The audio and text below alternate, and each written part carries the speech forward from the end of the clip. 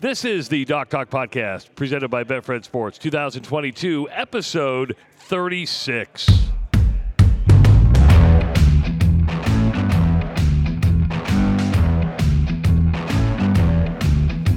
Today we are recording the Doc Talk Podcast, presented by Betfred Sports, on location. We are at the Cross-Train Draftworks in Millwork Commons, and oh boy, do we have beer to drink today. And Dr. Rob, what are you drinking, by the way? So I'm drinking the Fairy Nectar Anniversary Blend. It's a little New England IPA, which, I mean, it's kind of their... So they've had like this whole slew of different Fairy Nectars over the last couple of years. So they'll come out with like a double dry hopped Fairy Nectar, this or that Fairy Nectar, so on and so forth. So they've done a blend of multiple different hopped versions of Fairy Nectar, and it's their anniversary blend. And guess what? It's delicious. Nice. I am actually going with a sour. I'm going with a vanilla banana sour. Would that be the Koala Tears? I believe that's what it is. I saw that up on the board. It is absolutely amazing. It's like, the best I can describe is like a banana cream pie or banana pudding. It's. Wait, well, hold on a second. It's a sour? I just want you to, if you're watching on YouTube. Because I don't think of most of your pies as a sour. I know that. Just take a drink of that and smell it and let me know what you think. Okay, the smell is unbelievable. There's like 800 pounds of bananas in this thing. It is absolutely incredible. Holy shit, that's fucking delicious. I'm looking up at the board. Okay, thank God that is only a 5% ABV, because that would be like... Here's the great thing. I don't know. That was like, remember we were doing the doc's diagnosis earlier today. Yeah.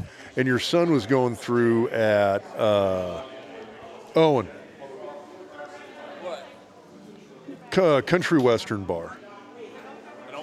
Yeah. Oh, he was talking about Beer Can Alley. Beer Can Alley, thank you. So Beer Can Alley posted a, top 10 bad or wrong alcohol orders. Yes. And the one he said, number one was, can I get a Tito's and vodka? Now, here's what it is. This was the top 10 female orders when they're drunk. Okay, well, I wasn't going to go on that. I was just going to say top 10 orders, but I'm just like...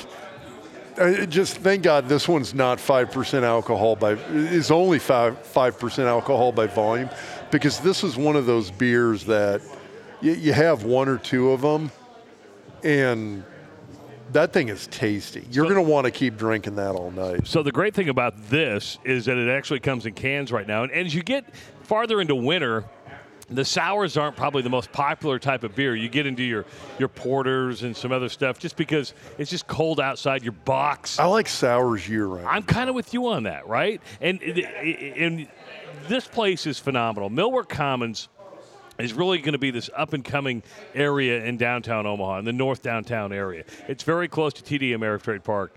But I highly encourage everybody who's listening to this podcast, or if you're watching on YouTube, this is a really cool place just to come down, hang out, be in a really unique part. Drink beer. And drink beer, but and be it in a is unique the part of Omaha. coolest damn building ever. Yeah, I mean, this building goes back, probably 100 years or so, just to the manufacturing days of Omaha. And I don't even know what was in this building, but you walk in and you see... I'm betting it was a mill. Hence Millwork Commons. Thank you very much, Dr. Rob. I figure stuff out quick. You do. I'm super smart. You are absolutely amazing when it comes to that, man. But yeah, just a spectacular fruited banana beer. I did not know about the Koala Tears, but you said they got it in cans? Yes. Yeah, there's a 6-pack of that going home. Yeah, see, I thought, and it's unique, right? I've never once thought of putting bananas and beer together, but it's a unique combination. I bet you have a glass before on your next one. Yeah, I'm probably going to have one. Yeah, it's pretty good. So I was in Des Moines the last 3 days, and I got to sit down with Brian Bennett from Betfred Sports, and he's like in person. Yes. Well, you didn't tell me this. Yeah, he was in town. The radio station I work for, KXNO, had his 21st birthday bash, And I was up at I was up in Sioux Falls last week. I happened to stay at the Grand Falls Resort. Went to the Betfred Sportsbook. Nice. And you posted the picture. Yeah. You said the sports book was outstanding. Yes, it really is. I mean, to me, it's the nicest part of the casino. I'm not a casino goer, right? But it also reminded me how important it is when Nebraska finally does get everything going to get online gaming going. I mean, it's nice to go to a casino, but it's a lot easier to do it in the comfort of your own home. But I just want you to know he loves what we're doing with the Doc Talk podcast. They couldn't be happier. They love the video that's being produced. They're happy with the podcast, and it was just nice to hit good feedback from those guys. Love hearing that, and I would say too. I mean, I've spent time in sports books. If you don't even have to gamble, if you're somebody who likes to watch, there are few better. I'm going to call it a commercial man cave. There are a few better places to go to watch sports than a sports book. Yep. I mean, it is a sensory overload. It's a sportsgasm. That's a good way to look at it. It is. It's a sportsgasm. And if you want to drive over to Iowa, if you want to drive into Colorado, or even Arizona, we're offering you a free $20 bet if you download the Betfred Sports app in one of those states. And just use the promo code DocTalk, and you're going to get yourself a free $20 bet from our good friends at Betfred Sports. And I think we're going to have a lot more really cool stuff coming up, next year when it comes to Betfred Sports, and being able to offer you even more cool stuff as we go along. Dr. Rob is wearing our newest shirt, which you can get on the Podbean site or on the YouTube description of this podcast. It says Die Hard is a Christmas movie. We talked a little bit about it last week, but Dr. Rob finally got here. I didn't get one because I don't think it's a Christmas movie. Fuck you. What the hell? Why do you hate Jesus? I don't hate Jesus. I love Jesus. Why do you hate Bruce Willis? I don't hate Bruce Willis.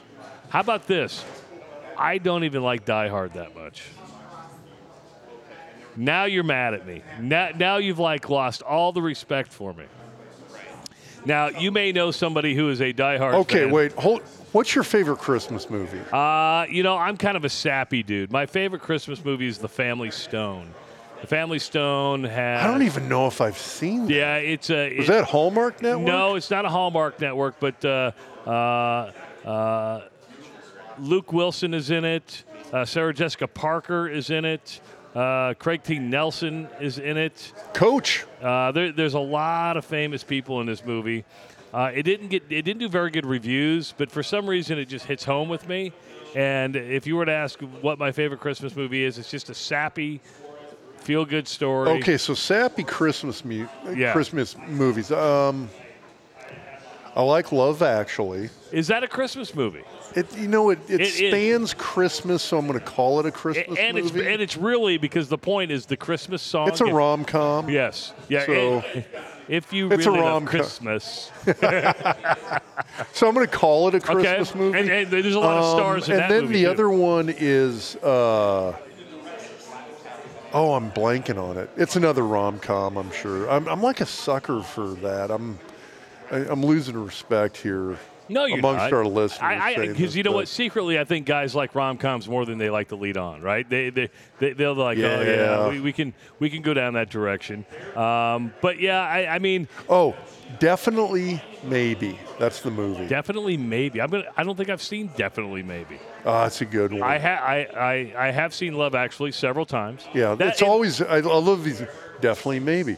Love Actually. So I will watch Definitely Maybe. You have to watch The Family Stone. All right. How about like Polar Express? I mean, that's a good one. Yeah, it is. It's in the book was really good, right? So and you like Robert Zemeckis doesn't make bad movies. When you put Tom Hanks in something, it usually doesn't. Yeah, that's probably a good point. So I like. Yeah, I like. Do you know who else makes a great Christmas movie? Bruce Willis. And in Die Hard. Now, do you like and Elf? Hans Gruber? Hans Gruber makes a great Christmas movie. Do you like Elf? Do you watch Elf? Elf is outstanding. You sit on You sit upon a throne of lies. There you go. Yeah, there's so many good Christmas. There was just so many good one-liners out of that one movie. I'm going to screw them all up. But if you want that shirt, and I'm telling you right now, you probably know somebody in your life who loves Die Hard.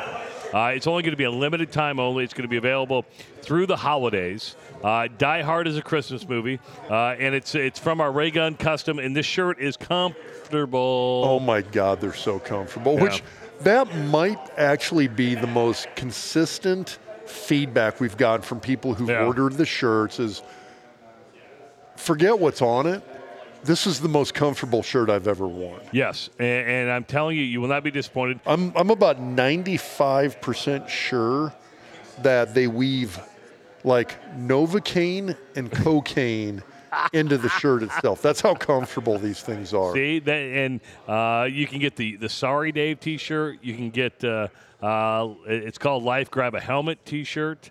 If we lose, we still booze T-shirt. Diversified portfolio. Diversified. I was wearing that earlier today. Yeah. Like I walked into your house wearing diversified portfolio, and you're like, "Yeah, no, you're putting on Die Hard as a Christmas." Well, because movie.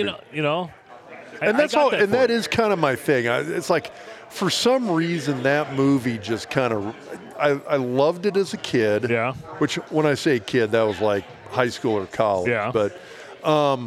Love the movie. I love all the Die Hards. I love the fact that, dude, it's a Christmas movie. There you go. It is. You've got redemption. You've got violence. I mean, that's like Christmas in a nutshell. Christmas in a nutshell. Yeah, redemption and violence right there. Cool part is we are recording at the Millwork Commons complex. We're at the Cross-Train Draft Works. Our good friend Connor Orr is here. He'll be stopping by, talk a little bit of NIL, because he's got a big NIL symposium coming up, I believe, this week down at the University of Nebraska Law School. Chad Carr is here from Tickets for Less. It used to be Ticket Express. Now it's Tickets for Less. So we'll talk to Chad about what's going on at Tickets for Less and catch up with him. But, yesterday, and we're recording this on a Sunday, Nebraska was beaten at Michigan 34-3. Michigan kicked a field goal late to cover the spread. Largest spread in Nebraska history. So, I guess at this point, Nebraska lost. It will not be going to a bowl game. There's a lot of uncertainty. We'll get into the rumors that were flying around this week. Rob, what does this team have to play for? Honest to God, what does this team have to play for with 2 games left? At home against Wisconsin and on the road at Iowa. That's a tough question, and I didn't, when I went through, my career at Nebraska, it wasn't like we were always playing for a national title. I mean, you had years. I mean, my junior and senior year, yes. Freshman and sophomore year, no. And so you'd get to that point in the season where you knew you were not playing for that title. There is a ton of pride on the line, and that's kind of the biggest thing is, you're out there for a reason. You're out there for the love of the game. You love playing the sport. You've got pride of performance, of being able to go out there, represent the team, represent the guys that you're out there playing next to, and representing the school. And those are the things that I think become foremost in mind from a motivational standpoint for a lot of these players. It's, and everybody wants to play for that title. If you think about it, the way the playoff is stacking up right now, you've got about 4, maybe 5 teams that have a shot at getting into the playoff right now. I guess I'm still kind of including LSU in that mix, maybe. Alabama's a maybe. Alabama, you think so? I think Alabama is essentially out. I really do. I think that as well, but on the flip side, you look at the latest AP poll, they're sitting in 8th. Yeah, but the AP poll doesn't matter. It's I get that, but I think anybody who's two or 3 spots outside of the top 4, that'd be 4 spots out of the top 4, still has maybe a little bit of an outside shot at it. So it's going to be interesting to see how it shakes out. You've got some questions with how does the Ohio State-Michigan game affect things, because you've got 2 undefeated teams that are going to play each other. One of them's going to end up with a loss here. Do they stay in the top 4? And I would be shocked if they did not.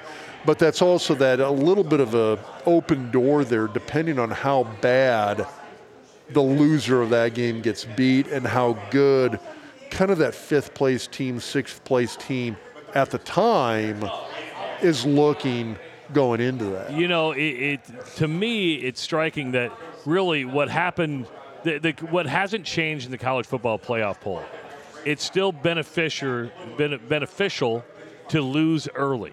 Look at LSU. 100%. LSU has 2 losses, right? Now, if Michigan and Ohio State, one of them's going to lose because they're going to play each other.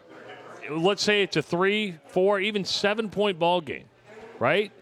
Does LSU with 2 losses jump ahead of one of those 2? Because to me, I don't think it should. I would think not, and I think a lot of that is where when you look at the college football playoff committee, the hope would be is the reason the committee's there is to make those decisions where you'd say, listen, is a 1-loss Michigan team or a 1-loss Ohio State team more deserving than a 2-loss LSU team? Now, at LSU, the one thing that's benefited them is the fact that one of their losses was very early in the year. I mean, it was essentially the season opening game against Florida State, who's now in the top 20 poll. They're not 25. I think they're 20th this week in the AP poll. So all of a sudden, you've got Florida State's been playing very good ball, very consistent ball here over the course of the season. Are they a top 10 team? No, but they are a top 20 team. And all of a sudden, that early season loss to Florida State, it's looking very much like a quality loss. I hate saying that, but it is.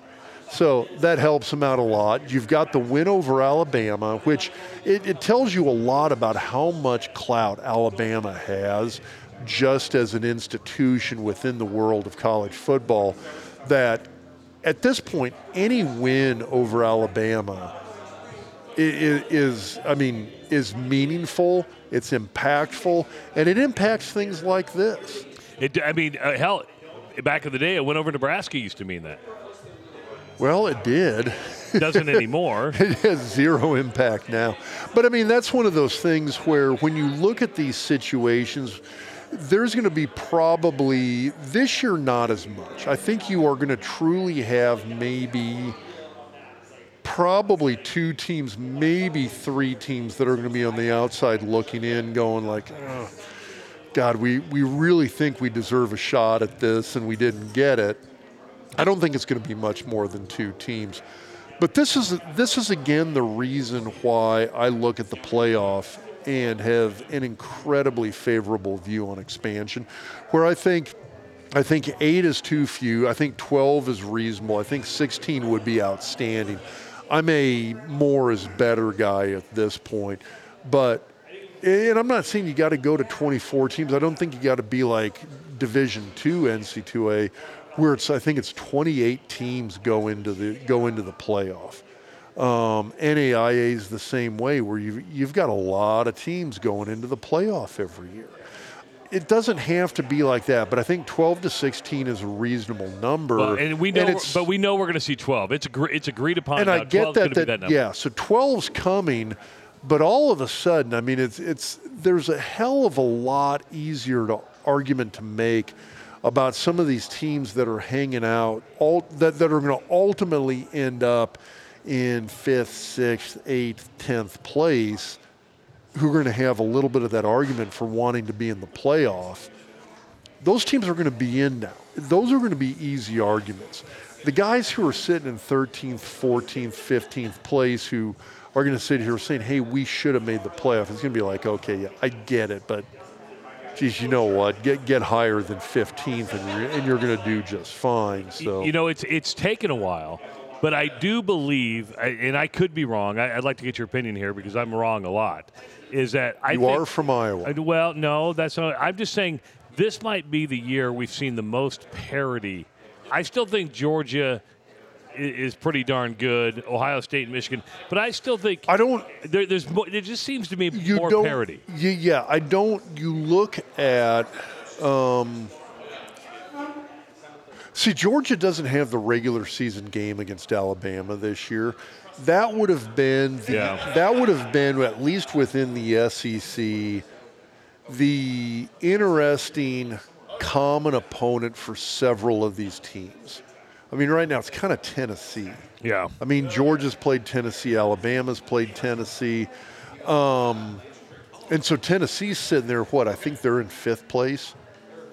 I think they're they fifth. were, I think yeah. they're 5th in the most recent AP poll. But you can't screw the AP poll. Well, I know, but it's fairly close to the playoff poll. Well, here, I'll pull it up. I mean, at the end of the day, we got to quote. We got to do the college football playoff poll. No, I get it. I hadn't seen that released yet, so I saw that won't be out till Tuesday. Yeah, so. The AP poll was out early today, and that's why I'm kind of going off of that as sort of a pseudo measuring stick here. I think Tennessee's kind of that common measuring stick for these teams, and Georgia absolutely dominated them. It's hard for me when you look at Alabama versus Tennessee that Alabama loses. And was that? Correct me if I'm wrong. I thought that was an overtime game. Which one? Tennessee and Alabama. Tennessee won. Yes. Either way, it was a late in the game versus overtime win over Alabama in Knoxville. So that's in my opinion, that's almost a wash. So my take on it is when I look at that, I don't think Alabama and Tennessee are that different in terms of quality. But Georgia doesn't play Alabama this year. They did play Tennessee. It wasn't this utter blowout, but I mean the game was not close. Georgia won going away by two or three scores. Yeah. I thought it was like 26-10 or 26-14, something like that. Either way, Georgia beats Tennessee by more than 2 touchdowns. That was a decisive win over a team that I would say Tennessee's at worst fairly comparable to Alabama.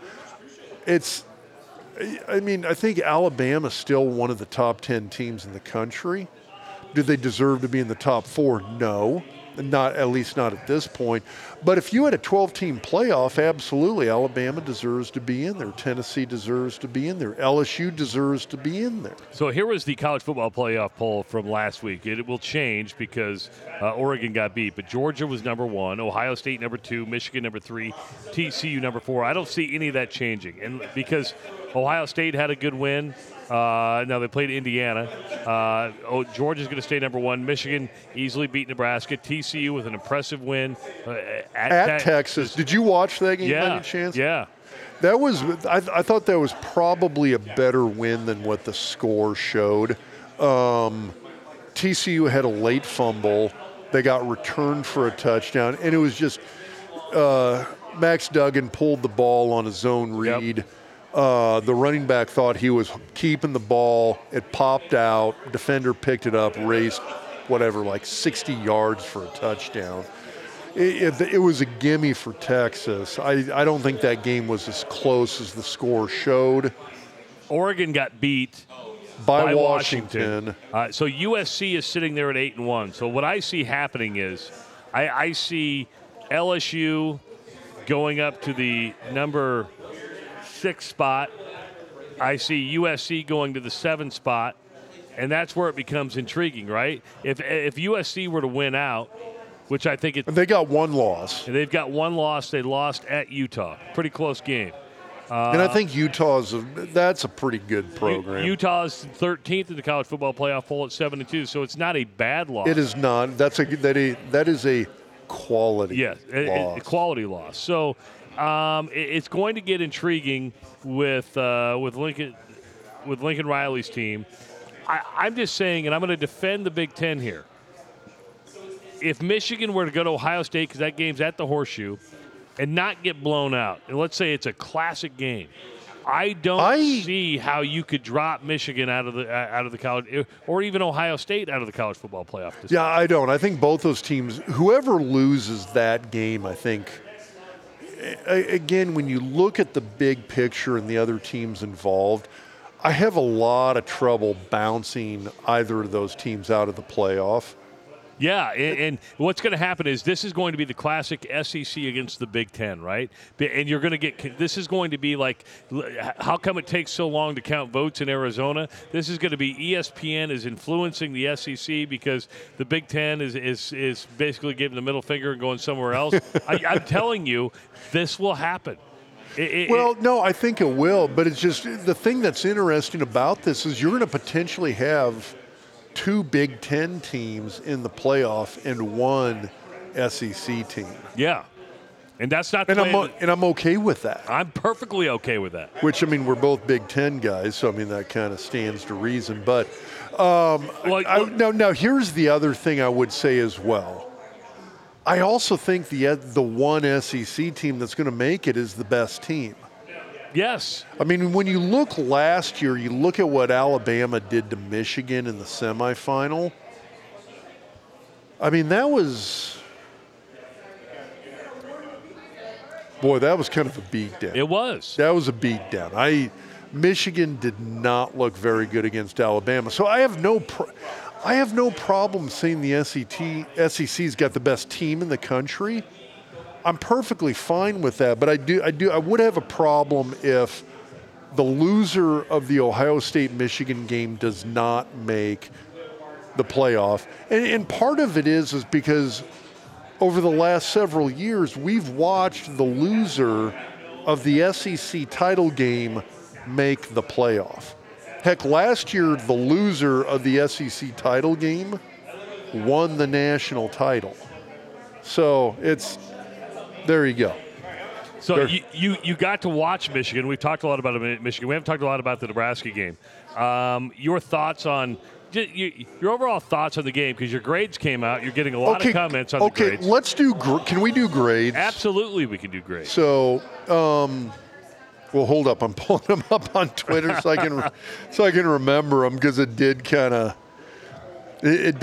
like bring up a few questions here. So.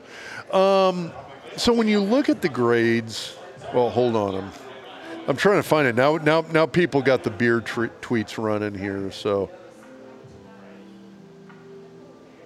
are you having a hard time figuring out your profile? Well, it's not my profile. It's the fact that I'm going through Twitter. Yeah. We post grades. Yes. What do we got here? Here you go. Here's your grades. I found them just as fast as you. Okay, I got them right here. Right. But I mean, it's just the number of the number of comments, retweets, and et cetera. It jumbles up my timeline here a little bit. So, okay, Michigan running game C-. So first off, with all of these grades, including Nebraska's running game, yeah, the thing you got to take into consideration is who you're playing. And I do grade a little bit on a curve depending on who you're grading. If Nebraska has this performance against Northwestern, against North Dakota, against Georgia Southern, that's like a D- or an F. It really is. Yeah. This is against a playoff team. This is against a national title contender. This is against a team that's probably one of the top 2 teams in the conference, which also means it's going to end up going to the playoff. If you win the Big Ten anymore, you're going to the playoff. This year, if you finish second in the Big Ten, you're probably going to the playoff. If you finish second in the Big Ten East. Because, I mean, that's it, yeah. Actually, I hate to say it. Yeah, second place. Okay. I'll say this. Iowa's going to be the second place team in the Big Ten according to the Big Ten title game. Well, they are not the second best team in the Big Ten. No, they have the best defense in the Big Ten. They might have the best defense in the nation. In the country. So, everybody says Iowa controls its own destiny. That's an inaccurate statement. So Illinois controls its destiny. If Illinois were to win out, Illinois will play the Big Ten championship against the East Division. Here's the problem. Illinois, now with 3 losses, so does Minnesota, so does Iowa, right? Iowa owns the tiebreaker against Illinois, and Iowa and Minnesota will play this weekend. Illinois goes to Michigan this weekend. I don't think Illinois beats Michigan. I agree. So at that point, Illinois is out. Illinois would be out unless Iowa were to lose to Minnesota or to lose to Nebraska. Do you think Iowa loses to Minnesota? That's an interesting game because of what's on the line here, right? I mean, Minnesota still has a shot at the Big Ten West Division title. Because if Minnesota wins out, if Minnesota and Illinois loses to Michigan, Minnesota would go. God, that's nuts. I mean, it is really crazy what's going on here. And I believe Purdue has. Purdue has 3 losses. Not this year, because now this year the Giants. Hold on. So my Giants are staring down a 7-2 start to the season if they hold on against Houston today. I actually and they're in 3rd place in the division at 7-2. But a normal. So I'm wrong here. Purdue's still in this thing too. Purdue's at 4-3. Illinois is at 4-3. Iowa's at 4-3, and Minnesota. Iowa has a tiebreaker against both Purdue and Illinois. Okay, now Purdue. Now we're assuming that Illinois is going to lose to Michigan. Purdue has. They're out then. Yes. Purdue is. So I think Illinois. I think Illinois is out because I think they lose to Michigan. So what would happen then? If Iowa were to lose, Purdue has the tiebreaker against Minnesota, having won 20-10. So I'm doing on-air research right now. Purdue has Northwestern left in Indiana. So they should, quote unquote, win both. So Purdue needs Iowa to lose and Illinois to lose. Okay. Now Minnesota needs to win out Illinois and Purdue to lose.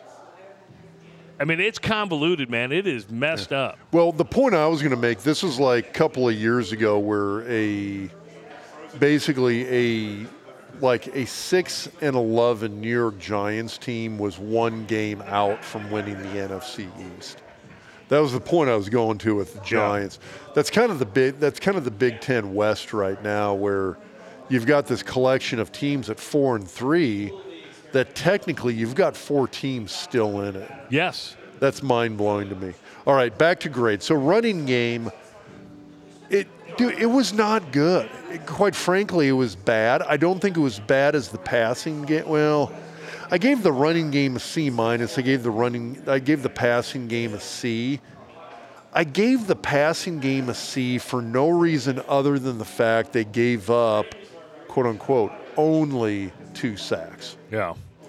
It's at the point now where I think if teams really, really want to get after it against Nebraska's offensive tackles, there's some basic stuff you can do on third and longs where you can get after them and they're not going to be able to stop you. And I thought Nebraska did a good job in terms of keeping extra blockers in to protect those tackles a little bit and really limited the damage against what is, frankly, one of the better defensive lines in the Big Ten. I'm not saying they're the best, but they are one of the better defensive lines in the Big Ten right now. Michigan is outstanding on defense. That is a very, very good defensive football team. And the fact that both in the run game and the passing game, as bad as Nebraska was, given the fact that they were out there for most of the game with a 3rd-string quarterback, and I mean, I don't think you can understate that enough. I mean, I think if Nebraska's out there with Casey Thompson trying to sling it to Trey Palmer, it changes a lot of stuff in this game, and that just wasn't going to happen. The fact that you're there with a 3rd-string quarterback, Purdy goes down with that ankle injury late in the 2nd quarter, it changed a lot, in my opinion, that Nebraska's offense was able to be, again, this sounds horrible to say it, but the fact that they weren't as bad as they could have been is the reason I gave the offense a C grade, offensive line included. I thought they actually did okay. I mean, it's against that defense, the fact that they, quote unquote, only gave up 2 sacks was the reason I didn't give them somewhere in the D to F range. Now, were they able to move the ball effectively? No, not at all. Again, it's against the best team in the conference. I think it's a hodgepodge. It's a patchwork offensive line. Teddy's not out there. Newelli's not out there. You've got two guys who are very good football players who you did have last year for a chunk of the season. When you looked at Prohaska, when you looked at Newelli, those are two guys that I think are probably, I'm going to call it third string, all Big Ten caliber. Those are really good Those are really good offensive linemen, and Nebraska hasn't had them really for any of the season here. And the fact that they weren't out there, that's the reason I gave the offensive line a C, is that you're going against arguably the best Iowa's got the best defense in the conference. Don't get me wrong. Michigan's right up there. I mean, well, hold on. The Big Ten's loaded with defense. I mean, it is. Minnesota's really good. Rutgers has a good defense. Dude, Illinois' got a good defense. I'm just saying, if you look right now at the Big Ten, defenses are absolutely loaded. And I know people are going to call me a homer here. Iowa, to me, stands out amongst the crowd. And, Rob, of all my years of covering college football, it might be one of the best defenses I've ever seen. It's painful to watch because it's kind of like that 2009, 2010 era for Nebraska where they had that 2010 especially, you had this absolutely amazing defense. And if they could have just scored a few points, that's a title contender. Not just not just Big 12. I'm talking about national title contender. And that's where they scored an additional 3 points. They got one more field goal in the Big 12 title game. Nebraska beats Texas and goes to a BCS bowl game. It's painful, but that was an amazing defense. Iowa's in that same boat, so I got to be honest. I totally feel. You look at all Iowa fans. I feel their pain because that's 2010 Nebraska. Yeah, I mean, you look at the game yesterday against Wisconsin. We'll dive a little bit more into Wisconsin. I mean, Iowa may not win that game, or it's a lot closer than the 24-10 score because Iowa's defense had a pick six. You had a blocked punt that set up another touchdown, and then you had a couple key punt returns that led to scores as well. So it was... So essentially damn near every score was set up by special teams or defense. Yeah, and now... when I looked at... Because I just looked at the score, and I saw 24-10, I'm like, well, some of those changes on the O-line had a difference. Rob... Or made a difference. Iowa won the time of possession. They had 146 yards of total offense. What was the time of possession? Do you remember? Oh, I think it was like 4 or 5 minutes more. So it wasn't a huge one. Well, because Nebraska was down by 11 minutes, I believe, in time of possession. So, I mean, it's just one of those things where, you always hear I'm speaking from an Iowa perspective. People are like, well, you can't win a national title at Iowa. You gotta do all this. Like, well, hold on. If you can have the best defense in the country, why can't you have the 30th best offense in the country? Why can't you have even the 50th best offense in the country? What's their offense? 128 out of 131. God, that's brutal. It's horrible. Which honestly, yeah. I mean, if Iowa had, you made some comment to me earlier today. Something along the lines of if Iowa did, in fact, have the 30th best offense in the country, they'd be unbeaten. Yes. And we'd be talking about, like, hey, should Iowa be in the top four? They'd be sitting there, honestly. They'd probably be sitting there in fifth place. Well, God, that might be interesting. Would they be fourth or fifth? But you made an interesting comment, because let's bring it back to the subject of this podcast, because people get sick and tired of me talking about the black and gold. We'll do that in a couple of weeks. But, when we were talking about this before we recorded the Doc's Diagnosis presented by Centris Federal Credit Union, you looked at, I was explaining the scenario for Iowa, and you looked at me and go, Nebraska fans would kill for that right now. Well, yeah. They would. Yeah. Well, and when I say I'm not talking about being 4-3 in the conference, I'm talking about the fact that, I mean, if you really look at Iowa right now. Well, you would take 4-3 in the conference right now. Well, we definitely take that. But so Iowa very realistically finishes regular season 8-4. And the Big Ten West Division champions. As Big Ten West Division champions. But, I mean, if you're a Nebraska fan and somebody came to you and said, like, okay, at this point in time, with what we've got down in Lincoln from a coaching and or talent standpoint, you're 8-4, you're Big Ten West champs. Would you take that? And right now, I guarantee every Nebraska fan on the planet, I mean, people would do anything for that. Yes. They really would, and I don't blame them. And that's But I will say this. I will say this, and I mean this is positively. They're not that far away. When a new coach, or even if Mickey gets it on a full-time basis, they're not. The well is not as dry as it was at KU or some other places. No, and I firmly, I'm talking about the offensive line alone. Imagine if you had Newelly back and Teddy Prohaska was totally healthy at left tackle. This would be a completely different offensive line. We'd be bitching and moaning about one spot on the O-line. We'd be complaining about right tackle and right tackle only, and that would be it. And then the rest of the time we'd be sitting there and being happy about the fact that if you had those, I think those two guys are legitimately worth probably 2 wins at this point, at least, which puts Nebraska at, 5-5? Yeah. So, I mean, that's 2 guys who are still in the program. It's just one guy's hurt and one guy's suspended.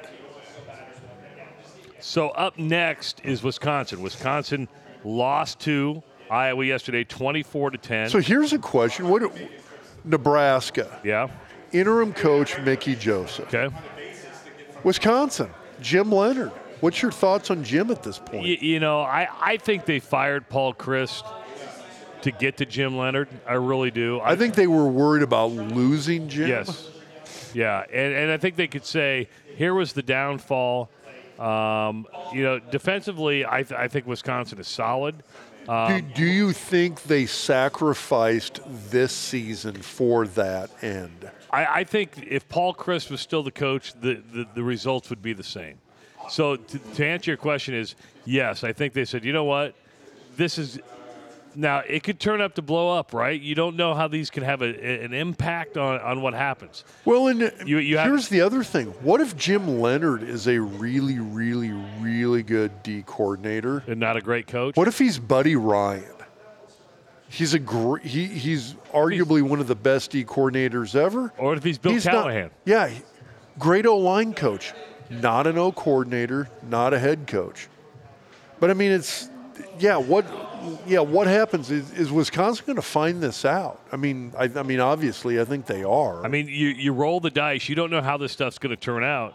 Nobody knew when Steve Peterson fired Frank Solich that it was going to be, you're going to send to college football purgatory. Oh shit! I was totally worried about this happening. Well, I was upset. I think a lot of people were too. That is one of those well, man, what did we just do? Is this going to how is this going to backfire or not? So yesterday, which honestly, about the point we lost Houston Nutt on the tarmac in Arkansas, I was pretty sure this was going to backfire.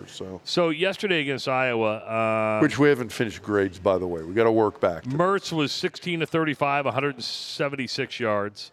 He got sacked. 16 of 35. The fact that they threw it 35 times alone.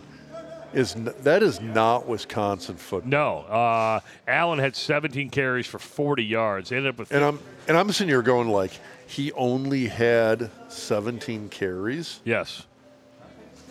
They only rushed for 51 yards as a team. God, that's brutal. Now, even I, as a Wisconsin hater, am sitting there going what the hell's going on in Madison? So they had 3 turnovers yesterday? 2 turnovers yesterday, which you said they had a pick six. Yeah, the pick six was huge. Where Wisconsin's going to be, it comes down to Nebraska's offense. Hell, you're on your third-string quarterback. You got an offensive coordinator now who's got a bum leg or bum body because he got drilled. You even wonder if osteoporosis is a bitch. I just don't know what Nebraska can do offensively against this Wisconsin defense. I don't. How good? Okay, so let me ask you this. So, scale of 1 to 10. We'll say Iowa's defense is a 10. Let's use that as a measuring stick here. Let's say Nebraska's is like a 3. Okay. Where's Wisconsin? 8, 9. Like, I mean, that's pretty damn high. I mean, that's like almost as good as Iowa. Okay, 7. Okay. And the reason I got to say that is because the truth is you can't use Iowa's offense as a good measuring stick. No, not at all. Yeah. I'm just talking defense only. Well, but it's hard. When I watched them yesterday, they sacked Spencer Petras 6 times. So you're like, oh, damn. wow. Exactly. So they sacked him 6 times. So you're like, okay, is this but then you got to pinch yourself and go, okay, this is the Iowa offense, which is just not very good. So you have to do kind of how you do your grades. Okay, you face the Iowa offense. Are you that good? So I'll give them a 7. How's that? I'll give them a 7 and say that's where they're at. You've got a shitty offense with Brian Ferentz Yes. running it. Yeah. So All right. that's the thing that I find interesting here is because I think Iowa does certain things in spite of themselves. And one of those things is they win some football games in spite of themselves. That's fair. And what I worry about is, I mean, you look at this situation where you've got people like me who I hadn't spoken with you yet. I did not watch the Iowa-Wisconsin game. Well, one, I was watching the Augustana football game. They kicked the shit out of Southwestern Minnesota State. Good end of season win, 7-4. Solid year. Nice. Solid year. And then I was watching the Nebraska game after that. Once the Augie game ended, I'm watching Nebraska, which was at the same time as the Iowa game. Yes. All I see is the score, and I see 24-10, and I'm like, oh, that O-line shuffling that you were telling me about that Iowa did last week, that's continuing to pay off. Look at what they did. And then I sit down and I talk with you, and you're like, no. They might have even taken a step back on offense from the previous week because all 4 scores were essentially set up by the defense and or special teams. Now, I will say this, where the offense has changed maybe earlier in the year, they couldn't punch it in the red zone. And right? by earlier in the year, you mean 2 weeks ago. Really 3 weeks ago. I thought they really started turning it around. That's not earlier in the year. Well, to me, it is. That's mid-season. Okay, but even go back to South Dakota State and Nevada, where they couldn't punch it in the end zone. Yesterday, they got the ball in the red zone, and they were able to use that field position and get in the end zone, which to me, that's an improvement. There were times the offensive line looked good yesterday. There were times the offensive line didn't look very good. So I think still the switches have helped, but I still think it's a work in progress. Do you see that changing for Iowa? And I ask that in the sense of, I don't know who Iowa's offensive line coach is currently. Do I see it changing? Do I see, well, they made changes on the offensive line. What did you say? They moved like the right tackle to left guard or whatever. Yeah, so, I'm trying to think what it was. It was guard to tackle. Okay. I mean, you mentioned last week, was that Purdue? They smoked Purdue. Yeah, so for the Purdue game, you mentioned it seemed like that made kind of a measurable difference in terms of Iowa's offensive productivity against Purdue. But how good is Purdue? Well, not that good. My question is did you see at all that same kind of, okay, this offensive line is continuing to do well against Wisconsin? At times, yes. At times, no. Okay. I know that it's kind of a wishy-washy answer. No, but I get it. Because the Wisconsin defense is a lot better than Purdue. Yes. No, I totally get that. I'm still stuck on this, like, how good actually is Iowa's offensive line? And going forward, I mean, is this like 5 seniors across the board that are going to graduate and it's going to be like, okay, there's going to be a lot of new blood on Iowa's offensive line. This will be great going forward. Versus now, are all of these guys back next year? Yes. And your hope loaded. And you're just hoping to God they continue to develop. Yeah, you got Jack Plum, who's a senior. He's 6'7", 297. He graduates. You got both. What position is Jack? He's a right tackle. Is he good or not? Yeah, he's okay. But Bo Stevens is the redshirt freshman at 6'6", 307. Logan Jones, the kid from Council Bluffs, Lewis Central, is the center. He's a sophomore at 6'3". Connor Colby's the sophomore at 6'6", 308. He started the season at right tackle, and he moved to left guard. So he's the one that made. And you felt that made a difference. But he got hurt. He got hurt yesterday. yesterday. That was a tough part. He got You know hurt. what the injury was? I think it was an ankle. He ended up leaving. He'll come back from that. Yeah. No, I look at these offensive lines, and you got to look at the personnel, and it can't be just a developmental standpoint because, some guys, I hate to say it, they don't necessarily develop very well. I look at Nebraska's offensive line, and it's going to be interesting to see what happens because Trent Hickson is gone. This is his 6th year. Use that COVID season. Trent Hickson is gone at center. That is a ton of starting experience that is gone. Now, a big chunk of that starting experience is at guard, but he's got a full season at center. He's gone next year. Hopefully you got Newelly back. He's a brawler. He's, like I said, he's a guy that, in my opinion, is a candidate for all Big Ten honors. I'm not saying he's first team, but I think he's a kid who picks up honorable mention, second, third string, something like that. Teddy Prohaska, the hope is that he gets past some of these, gets past the injury bug, and Teddy's back at left tackle. But if you can lock down a left guard and left tackle with Newelly and Teddy, that's a really good side of the offensive line. You got to find a center. You're going to have to lock down that right guard spot a little bit better, and you're going to have to hope for development at that right tackle spot, and it's development that we have not seen as of yet. I would even make the argument that Bryce Benhart was a better offensive tackle as a redshirt freshman than he is this year. So it's one of those things where you could sit here and go like, hey, we got Hunter Anthony and Bryce Benhart back. That's great. And I'm like, well, I don't know. That may not be great because we haven't seen the development out of those guys that you'd hope to see. And so some of that's going to depend on the coaching staff this offseason. Some of that's going to depend on those guys in and of themselves. And potentially, do you bring in some guys through the transfer portal on the offensive line, which historically, when you look at the offensive line, Power 5 Division I teams tend to not pick up their offensive linemen through the transfer portal. It's a developmental process. Now, I'd love to take a look at University of Montana, and I'd like to go get Chris Walker back in Lincoln at offensive tackle. I'd love to go to Montana and get A.J. Forbes back at center in Lincoln. I'm pretty sure those guys would be like, screw you, we're going to hang out here and be Grizzlies for the last year of our college career. Do you think Teddy Prohaska is healthy? The thing with Teddy is he ever going to be healthy? I don't know.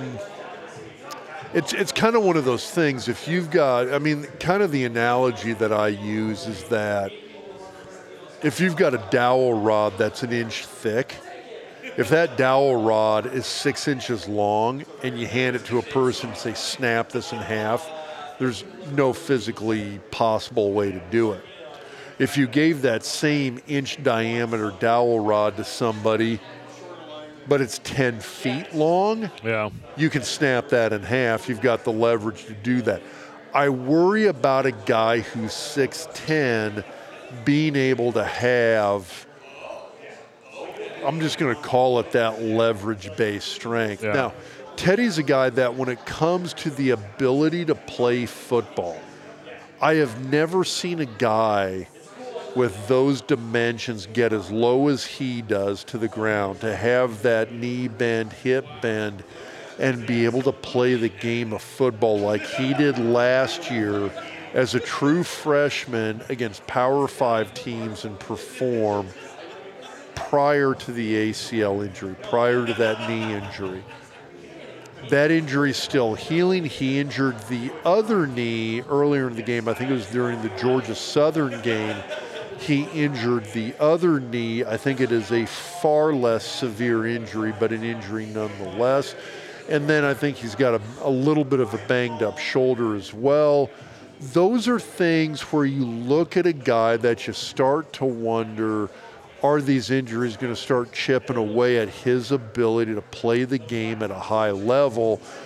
Because when Teddy's healthy, that's an NFL guy. 100% that is an NFL caliber football player. And so I hope to God that stuff heals up because he's really, really good. I can't emphasize that enough. I just don't know if we're getting healthy 2021 Teddy back, or are we getting like RoboCop, $6 million man 2023 Teddy back? We're going to have to wait and see what happens. I don't know. You know, I can't believe we're 55 minutes into this podcast and we're finally going to get around. I haven't even finished grades yet. I know. Well, you may not get to it because we're going to let me do defense real quick because that's the one that has, like everybody comment, a couple of things. So there's two things here. One, Michigan's offense is, in my opinion, far better than what we saw on Saturday. It really is. I think we saw I think Michigan's offense, a little bit of a step back on Saturday. That was not the best Michigan offense we've seen, and I think they have performed far better against other opponents. I think they've performed better against better opponents than Nebraska. I think they took a look at that 30-point spread. I think those guys took a deep breath, relaxed a little bit, and that was not the best Michigan offense that you could see. It's those guys are better, and that's one of those things where at the end of the day, I thought Nebraska's defense, a little bit lucky that was the Michigan offense that showed up. The other thing is this is an incredibly handicapped defense as well. I mean, you got a guy like Hendricks. Nick is not in. Yeah. Makes a huge difference for these guys. You got a true freshman in there playing at linebacker, and he made some huge plays. We go over that on the Doc's Diagnosis, where there is some very good reason to be hopeful going forward for this defense in terms of the talent that's in Lincoln right now. I like what I see. I mean, I love Ty Robinson. I love Houseman. I love some of these guys on that defense. I've got a lot of faith. Nick Hendricks is a insanely tough kid, and he's got a strong mind. He's a very good linebacker. That's a guy that I think is going to come back from this knee injury and perform well. But this is a handicapped defense right now. They don't have all their starters. They are banged up. They don't have an offense to take the load off their back.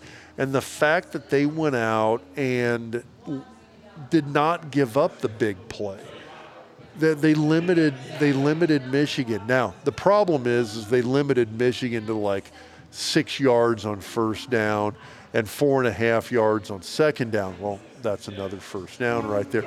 But they didn't give up the 10-plus yard plays during the course of the game, and they did a good job of that very consistently. And for a defense that is vastly undermanned, that is amazing to me that they did that well against this caliber of offense at Michigan. That's why I gave them the grade they did. Okay. I'll admit, it's a scaled grade. I'm grading on a curve here. I totally get that, but it is different. Doing this against Michigan versus doing this against Georgia Southern, those are two different things. Now, I understand they lost to Georgia Southern on a late score at the very end of the game versus Michigan covering the largest spread in Nebraska football history. I get that those are two different things. The Michigan team we saw on Saturday, believe it or not, that is not the best Michigan 2022 that's out there. That was a little bit of a letdown Michigan team, and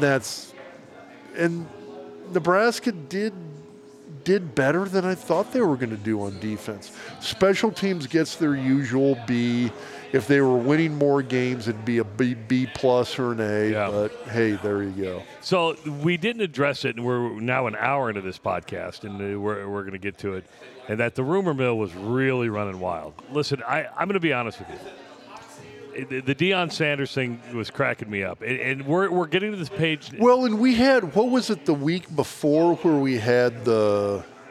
It wasn't Deion. I think it was like either it was going to be Rule. It was Matt Rule the week before. It was either Rule or Rando was going to get announced. Listen. People are going to start throwing darts now, and we're at the throwing dart stage. It's getting late in the year. People are getting impatient. And just let me say this, in that I think I know Trev Alberts fairly well. Trev has run this thing beautifully. If you think this thing's getting out before Trev wants it to get out, you're crazy. You're absolutely crazy. He owned the press conference when he fired Scott Frost. That might have been that was college. I was going to say, if there is college courses in sports administration or university administration, that press conference alone is like an entire semester. But Rob, what we're saying on here, how to run a press conference. If you want to know why people are just looking for something to follow right now, you remember the movie The Ten Commandments with Charlton Heston? Remember at the end when they crossed the that's a great Easter movie. It is. So when they crossed, you know what that movie is? Religious? Not a Christmas movie. It's not a Christmas movie, but it's a Passover movie. But here's the deal. You remember when they parted the Red Sea and Moses went up on the mountain? Well, he was up there for so long that the people were becoming impatient. They didn't want to wait for Moses to come back, so they crafted the golden calf just to have something to worship and to celebrate. We're at the point now where fan bases and people are they're looking for a golden calf. They're looking for a golden calf right now, and they'll leech it. It's Matt Rule, the golden calf. Deion Sanders, the golden calf. Stop it. Just stop. Listen, you cannot work in rumors. And I saw a podcast the other day, got 33,000 views, probably more than that because they did a podcast on the rumor. Listen, they're just rumors. Wait, now was this Zach Smith's podcast? I don't know who it was. Well, Zach was the guy that started which, I mean. That's irresponsible. Well, do you think Deion Sanders is getting this job? No. No, it's irresponsible. Well, hold on. Okay, it's not so much that Deion's not getting it. Deion does not want this job. Thank you. It does not fit any of the boxes that Deion Sanders wants. By the way, yes, my New York Giants beat the Houston Texans 24-16. I'm a little happy about that. 7-2, baby. It doesn't fit the boxes of what Deion says he wants. Why do you hate accomplish. Deion? I don't. I think Deion needs a Power 5 job. I just don't think white Nebraska is the place to do it. He's passionate about the historically black colleges and universities. He's passionate about providing African Americans a shot at NIL and a different lifestyle. I just don't think Nebraska is that place. Call me crazy. Call me crazy. I'm sitting here and all of a sudden, it's like I hadn't thought this before. But I would love to see Deion in Lincoln. Now, he would. Could you imagine Deion and Mickey Joseph running a football program in Lincoln? You need an X's and O's guy. You got to go get you got to go get an X's and O's guy. I'm not saying as a head coach, you better bring somebody in who can do the X's and O's. Yeah, but I think you need a guy who is I think you need a very, very, very good. Do you know who we need? We need Joe Mowgli in Lincoln. You need a good CEO in Lincoln, and we have not had that at all. Because here's the thing. I actually think defensively, Bo was a pretty damn good X's and O's guy. Yes, and he developed talent. He's developed talent better than, Bill Callahan had great offenses, crappy defenses. Yeah, well, and Callahan was also, he and his staff were amazing recruiters, John Blake. Cheater. Now dead. God damn, dude. Why do you hate Oklahoma? I don't. I'm just saying. Okay, but I'm just saying. Okay, anyway. I think Nebraska, they need a program guy. They need a CEO guy.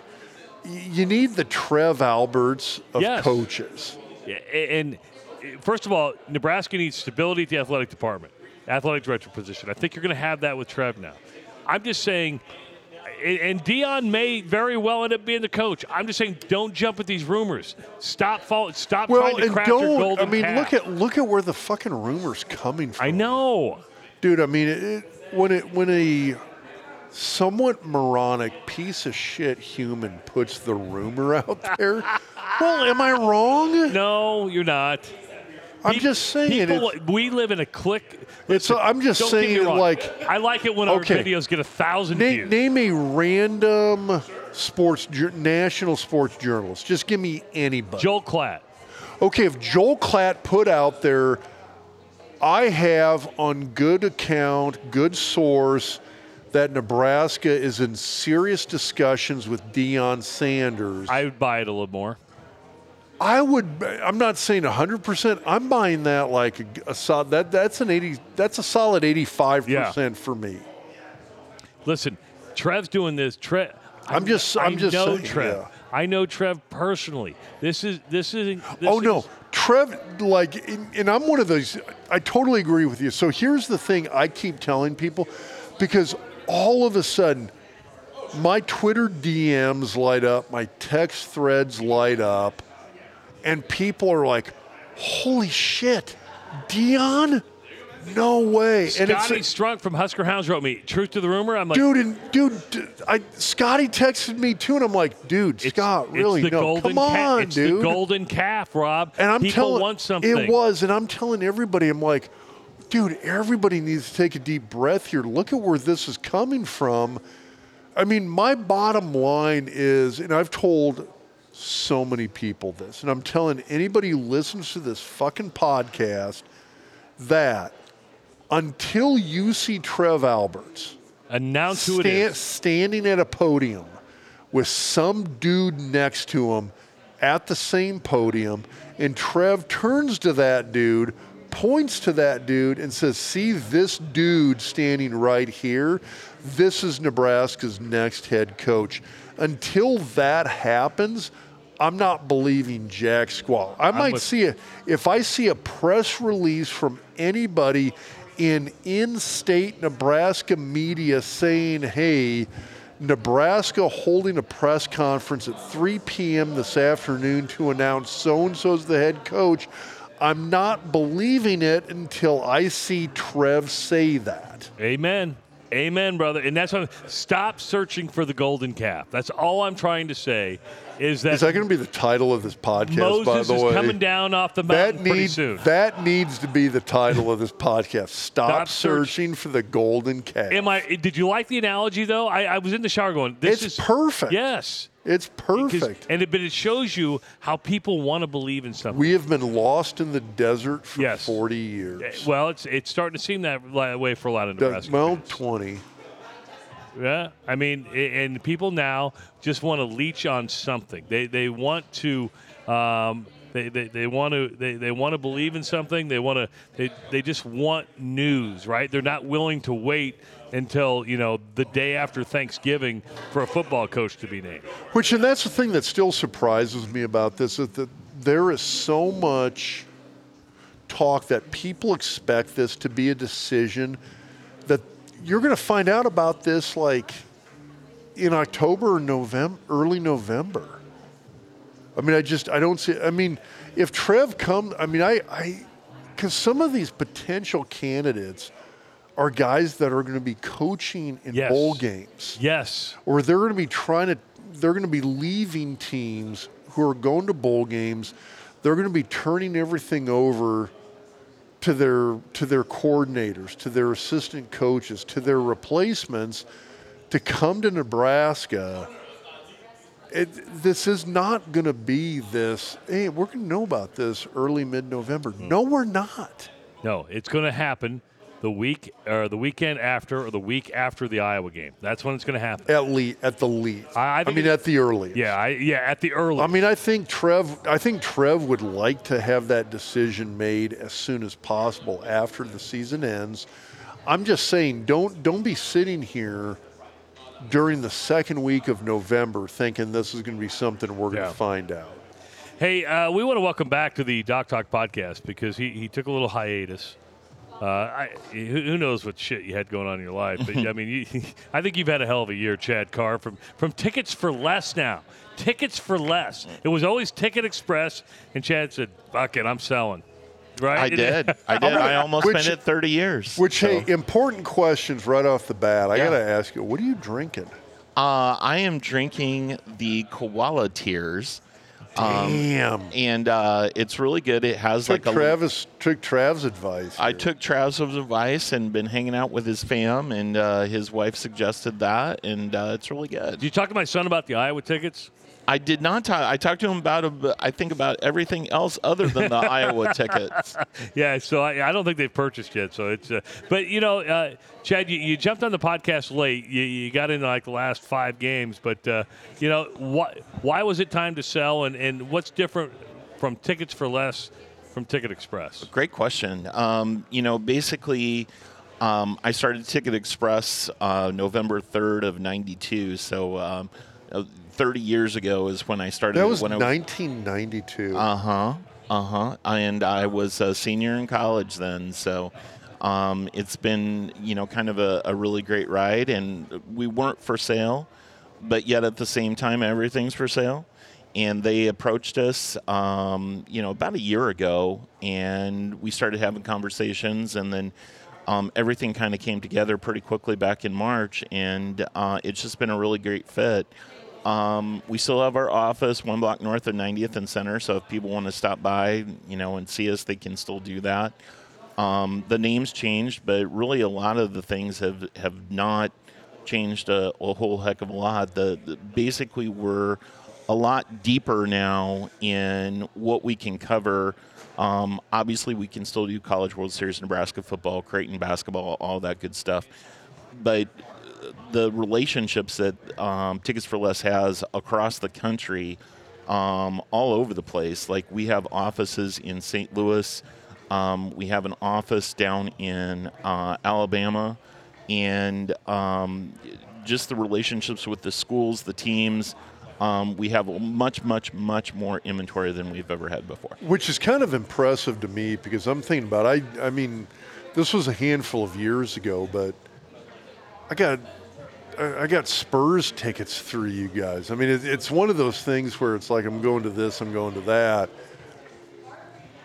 That's kind of impressive for you to say that. When I think about how when you looked at Ticket Express, I always viewed that as man, if I need tickets for anything, I can get it from you guys. And I never had problems getting that. Like I said, it was one of those, it was a quick, mildly unplanned weekend trip.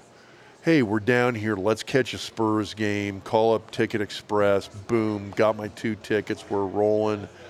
The fact that you're talking about tickets for less, and saying, hey, we've got better reach, we got better inventory now, that's kind of saying something. Yeah, and you know, basically we didn't have a bad entity or a bad company, otherwise they wouldn't want to have merged with us and purchased us. But yet at the same time, it's just been a really fun transition, a great transition.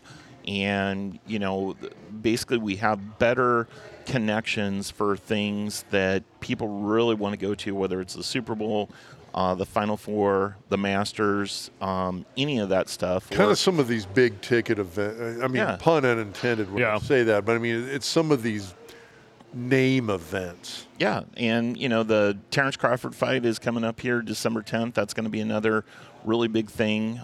We never really thought we'd get another fight here in Nebraska, but, you know, we're doing local stuff. We're doing national stuff. And it's just been a really, really fun transition, really fun ride. Probably less stressful for you now too, right? It has been. So, absolutely. But I think we need to and even though people need to understand that it's still local too. You haven't lost that local flavor. I stopped by your office the other day.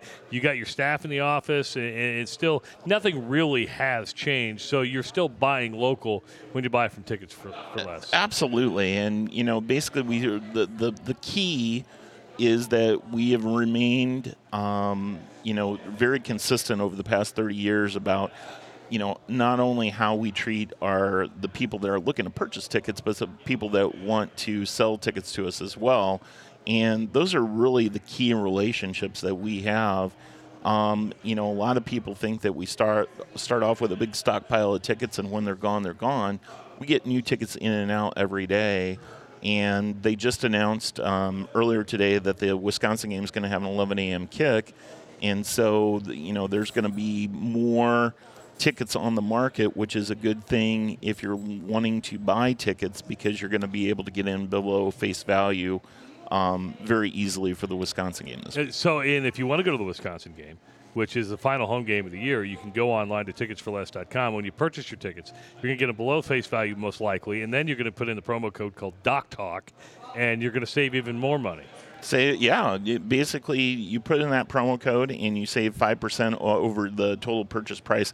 And that's not only good for Nebraska football, that's good for anything. So, if you're wanting to, go see Taylor Swift next year on one of her stadium dates, you can see that.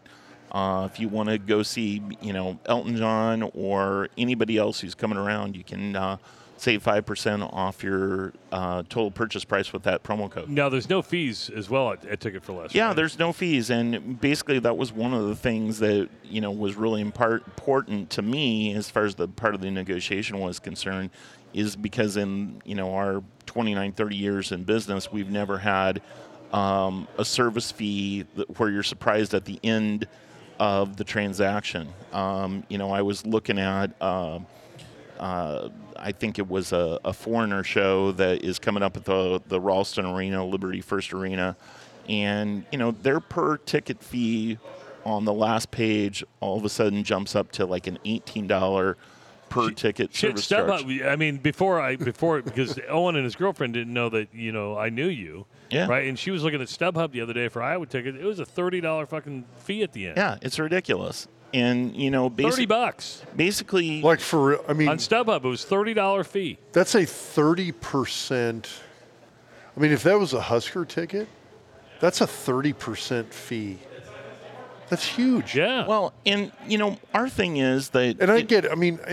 As a second, third hand broker, you've got to make some money. I'm not saying that, but when you're sitting there and saying, hey, there's going to be, oh, by the way, after we take our initial markup, this, and that, there's an additional 30% markup. That's huge. Actually, it's more than that, because I remember the ticket, she was looking at a $49 ticket. At the end, it was a $30 fee. That's crazy. And I got season tickets at Nebraska. Face value on my season ticket, well, actually, I stand corrected. It's like $50 per, so it's like 2 season tickets are $100. But that's mind blowing though that you'd have that kind of markup. But see, that's what makes Ticket for Less stand out from the crowd. You're not going to get that. Well, and nobody likes surprises. Like if you're going and booking an airline ticket, the price that you see on page 1 is going to be the same price that you're going to see on the final page. But unfortunately, in our industry, a lot of our competitors have kind of figured out that they can trick people, and then on the very, very last step, once you put your credit card in, not after, but once you put your credit card number in, then you can see what the final price is. We want that process to be transparent, and we've always felt like that's the way it needs to be. And, sometimes we lose some sales from that because people will say, you're not as cheap as, Vivid Seats or StubHub or whatever the case may be. But in all actuality, we're, 99% of the time less expensive than anything that you're going to see out there. Chad, I'm glad you came back on the podcast. We've changed a lot since you were one of the original ones. We got video now. I know. It's all fancy dancy. So I love it. You do look good on YouTube. Yeah. I'm just saying. Yeah. What's that? You look good on YouTube. Thank you. Yeah, no, this has been a blast, and I was glad that I could come out today and join the podcast. And you guys do a great job. And the one thing I will say is that that Deion Sanders rumor was running pretty rampant on Friday. You started that? I did not, but you guys could drop so many names so easily just to kind of get more interest and more views, and you don't. No, like, you're honest with the listeners and everybody that I talk to that listens to the podcast on a regular basis. That's what they love about you guys. Well, we try. We just stop chasing the golden calf. Is what and I'm one of those guys that, dude, I've been saying this from the get-go. We're not going to know who it's going to be. Like I said, until Trev points to that guy next to him at the podium and says, "I'd like to introduce so-and-so as Nebraska's next head coach," we're not going to know who it is. Yeah. Which I got to ask you, what would you think if it was Deion? I'd be surprised. I mean, I really would you be surprised. like it, though, or not? From a ticket sales standpoint, I would love it. Yeah. I would love it to get, kind of a marquee name in here. I think that, when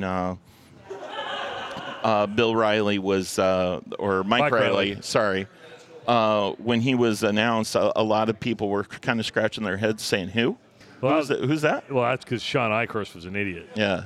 I mean, I'd be fine with the nondescript head coach as long as they're a great head coach. I'm perfect.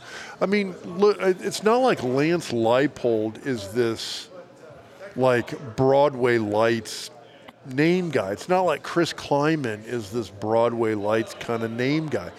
I would take either of those guys in a heartbeat right now. Because they're good coaches. They're good coaches. Yeah, I mean, I just want a good coach. I mean, there's a reason Deion Sanders, there's a reason his nickname's Neon. I get it. But you know what? There's value that comes with that. There for a guy like him, there is, but at the same time, he's also shown that whether he can coach or not, he's at least shown he can get some decent coaches to come in and work with him. You know what made Tom Osborne so great? Is he had great people around him. You know what made Hayden Fry so great? He had great people around him. Great. Yeah, although I would also say about Osborne, the guy micromanaged everything. So in terms of running an offense, if you told me, hey, we got a new O coordinator, it's Tom Osborne, I'd be like, guess what? He can do that. Okay. Does it quite well. All right. Chad, good catching up, my friend. Good to see you guys. All right, buddy. We got one more of these to do this year, so we'll have you back right before sounds good. I'd love to come back. Cool. Chad Carr from Tickets for Less. Chad loves beer. He does love beer. Loves beer a lot. So, so it's always good. Go to ticketsforless.com. That's ticketsforless.com. You're probably going to find some Husker tickets for less than face value coming up for the Wisconsin game. Well, although that might be just a function of the Husker ticket itself. Well, but that's true. I like the fact that, like I said, I went to Ticket Express in the past. Yeah. And it was occasionally these short notice, kind of obscure things like, hey, I need 2 tickets for such and such. You guys got anything? And it was always like, yeah, where do you want to sit? Do you want box seats? Do you want to just be up high? Do you want to be down low right near the stage? Tell me what you want. We've got them. And that's one of those things that we've always been able to get. That's something that Chad's always been able to get. The fact that when he says you look at Tickets for Less is going to have even more reach to get and provide that, that's one of those things where I look at that, I'm like, boy, this might be kind of fun to play around with moving forward in terms of sporting events, entertainment, stuff like that. It's all good stuff. So we're now waiting for Connor Orr to come on up. Connor needs to get his ass over here. So, Connor, with Orr, Horgan, and Flenty, Connor, sit your ass down. All right, so I just want it to be known that I've told Dr. Rob probably 5 to 10 times to give you a call about this. And I never symposium. did. I didn't. I didn't do it. But see, he thinks I'm not doing my job. He thinks I'm not reaching out to him. I'm kind of big time, Trav. I'm a known entity. I know you're a known entity. People know me. But I try to play connector, and for some reason you're not letting me I call you back when I decide I'm calling. I see. You back. That's what it is, Connor. Actually, I just got busy. It's fourth quarter, dude. It's deductible season.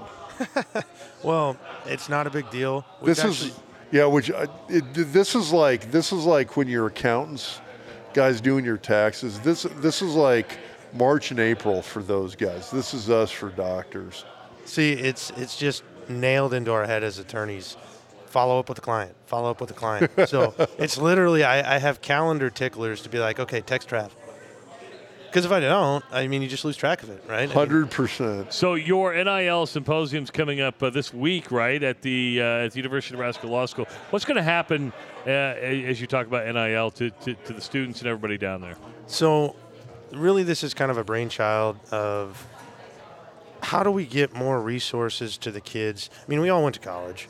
You go in and 10 minutes into class, you're jacking around online or texting or, back in your days, you're talking about the invention of the wheel and whatnot. Yeah, I used mail back then. But it's amazing how well rubbing two sticks together works when you want fire. But point is, what we really wanted was a basic toolkit. If they have classes. Lincoln's got it really well set up, and it's different when you can just get everything down to like 90 minutes. Something that people can pay attention to. If you listen to nothing else, here's a collection of people that are actually involved in NIL at Lincoln, some of them at multiple universities, some of them at Creighton and Lincoln and UNO, that know what they're doing. They've had their hands on these contracts. They've had their hands on these deals. And we just want to share the basics of the knowledge and provide a list of names and contacts that, hey, if you have a question, reach out. Because, we've seen a few of these contracts come in that these kids are signing. And you guys know enough about contracts that the primary reason they exist. Yeah, you know what I know? I know not to sign them anymore. Not without talking to an attorney. No, I just told my last one I'm not signing. So that was a good way to do it. Was it Pat? No, it wasn't Pat. Pat represented me. Yes, he did, and he told me not to sign it. So I told the person I'm not signing it. Well, if Pat told you not to sign it, it's probably good advice. But we've seen a few of these contracts come in. I kid you not. There's one we read that was a good form, but the kid agreed for $2,000 to $3,000 was all he was paid out to indemnify. And I'm not going to throw anybody in the bus, indemnify a Fortune 500 company from any and all third-party claims. So if somebody sues the company for the content that they told the kid to put out, he has to pay for their attorneys and pay for the verdict. That's insane. See, and how many people don't know this stuff, right? And was he already represented by the collective? He was not. Okay. No, this was an individual deal. Okay. But point is, you got a 19-year-old kid, a 20-year-old kid. They're not going to know that. No, because you're thinking, what's $2,000 or $3,000, right? You're like, well, okay. for a 19-year-old kid, that's a shit ton No, of but money. what I'm saying from signing, why do I want to go to a lawyer to look at this when it's only $2,000 or $3,000? Now, it's not worth my time. I'm going to lose half in lawyer fees. Sure, I'll sign that, not reading the fine print. Well, and then especially on all these one-off deals, like they're like, hey, this is just money in my pocket. No. Now you need to go talk to an accountant. If you're not withholding anything and you're just going to get 1099 at the end of it because the business is going to want a write-off. In these kids need, at a bare minimum, here's people who know what they're talking about. If you have questions, call them. And, if you guys want to transition into it, one thing have you read the new guidelines that they put out there? So the NCAA recently put out new guidelines on this. And a lot of it was all well-intended, and a lot of it I think was very good. But there's one that I take a lot of issue with, and that's that they're limiting what the university can provide at like the law school, business school level to these kids They're saying they can't get free advice. Why? From an advisory standpoint, the university's got limitations placed. So essentially what it says is if it's not available to everybody at the university and it's only available to athletes, you can't do it. Well, hold on. You know how much is available to athletes is not available to the rest of the university? Correct. Training table, a specialized weight room, tutors galore, flights to where the next game is. That's so stupid. Okay, come on, dude. Actually, at Nebraska, any student can eat at the training table. For free? Well, no. I mean, Okay. said like 50% the cost above and beyond. With Okay. the How many people got the actual tutoring services that athletes got? No, and I totally get that. I obviously I say that tongue in cheek. You know, the thing that I find that's kind of interesting is that I remember when I was in school down in Lincoln, there was in fact an actual university-based, through the law college, legal advisory board that if you as a UNL student had a legal issue, you could go through this legal advisory board I mean, it was basically legal advice on any specific issue. I mean, if you had a DUI and got in a car wreck and you needed advice, you'd go through the legal advisory board. Well, and all it is baseline advice. Yeah. And here's the other thing is that they're missing, the NCAA missed it again. They're missing an opportunity to grow hands-on learning for the students of the law schools, the business schools, entrepreneurial programs. They can use this as hands-on learning. You know, because advising them now is no different than what they're going to do when they get out in the real world, you know, as opposed to just doing everything from a textbook. So I'm pounding the drum of you missed it two ways. You missed baseline advice for the athlete, and you missed an opportunity to grow practical learning for the student body. Not only practical, but real world, which you never get in college, right? Real world experience is hard to come by. It just is. Well, I mean, how many times did you go into a simulation lab? Yeah, it's simulation, but it's not the same. Yeah. Sticking a needle in the back. 100%. But at the same time, too, I look at the NC2A and I look at it from the standpoint of the NC2A having opportunities for survival.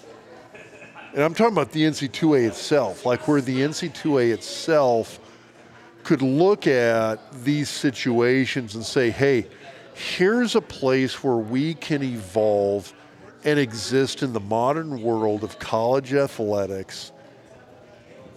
And it's like they keep taking these opportunities and throwing them away. And here's a workaround that in reading their rules, I think there's enough space for it. So let me use an analogy to start, because I think I'm past the statute of limitations on this. In high school, we had open football camps so that we could have padded practices earlier than we probably should have. They were open to the public. We weren't required to advertise them. Do you see where I'm going? So I think there's still enough wiggle room to say, well, it's open to everybody. They just chose not to use it. And it doesn't say you have to advertise it that way. So I'd like to see somebody challenge it. There's technical stuff there that exists. So I think you can work around it, and I hope people try, because I think what Lincoln had prior to this and what Creighton was developing, what UNO was developing, I think was good for the student body, good for the athlete. And so I hope they go to challenge it in some interesting fashion, because I just think there could have been a way to tailor it, because what they were trying to do was keep the athletic departments from abusing it. And I think they could have tailored it, well, as long as the athletic department's not directly involved in that advice for this point in time, then it's okay. Who cares if they're involved at this point in time? I mean, to me, I say you get rid of these stupid collectives and just let the universities pay them. Let them. I'm becoming more in favor of the employee model more and more. I really am. It'll get there. It's probably well, I don't know, Connor. You tell me if I'm wrong when I say this. It's like one of the questions that came up really early on when it came to sort of like pre-NIL discussions of compensating athletes in some way, shape, or form. Oh, well, how are you going to handle taxes? And it's one of those things I'm sitting here going like, well, you know what, if the universities take the money and actually pay the athletes directly, it's in my mind, it's you're going to have your standard withholding. You're going to like. There you go. It's going to be it's going to streamline that process way more than it is currently, and it seems like a much better way, a far easier way to regulate it than what we've got right now. I agree, because it's no different than plugging in another employee into payroll. Exactly. And obviously, universities have enough employees. That's simple. Now, so from a practical standpoint, I think that's a really good point. But well, and that's been used as an argument against NIL and universities paying athletes. And I'm sitting here going like, that's not an argument against, that's an argument for. Agreed. And especially from a withholding standpoint, it makes all the sense in the world. I do think you're eventually going to get to some, whether it be an independent contractor model or whether it be direct employee of the university. Time's going to tell. The regulatory reworking that we're going to have, especially with Title IX and everything. I think that's what's holding it up. Correct. Title IX, because how much do you pay? What's the worth of one individual? What's the worth of your superstar as opposed to a guy who's on scholarship but never played? I do, and I understand that argument in terms of but here's the argument: the universe. Football fucking pays the bills. It does, although it's kind of interesting though when you look at a school like Nebraska. Am I wrong? No. Where women's volleyball, from an NIL standpoint, there's some of the better money. I mean, are they Casey Thompson? No. But there's some of the better money makers within the collective scope of all student athletes at a university. At a place like a Big Ten school like Nebraska, the volleyball players are higher on that list. Raygun, and you guys are wearing 2 Raygun shirts.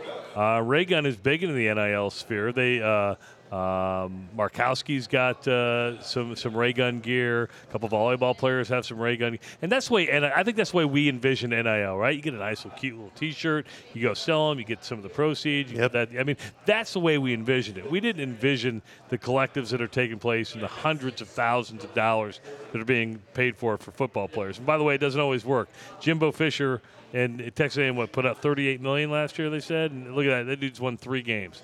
And his buyout's $96 million. Just as good as Nebraska. Hey, on the flip side, we could get Jimbo Fisher's Nebraska coach. I want to start that rumor right now. The golden calf. There you go. What's the buyout at now? $96 million. Man, that's nothing. Shit. That's what's scary is we look at like Kirk Ferentz and we look at Jimbo Fisher, and those guys somehow work deals to ensure that they will never get fired. Well, I mean, at least Kirk Ferentz has been there 22, 23 years now, right? And as a tracker, and guess what?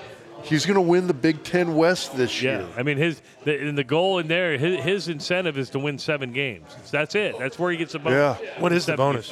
It's like a couple $100,000. Just a little bit of money. Okay. a little bit of money. Dude.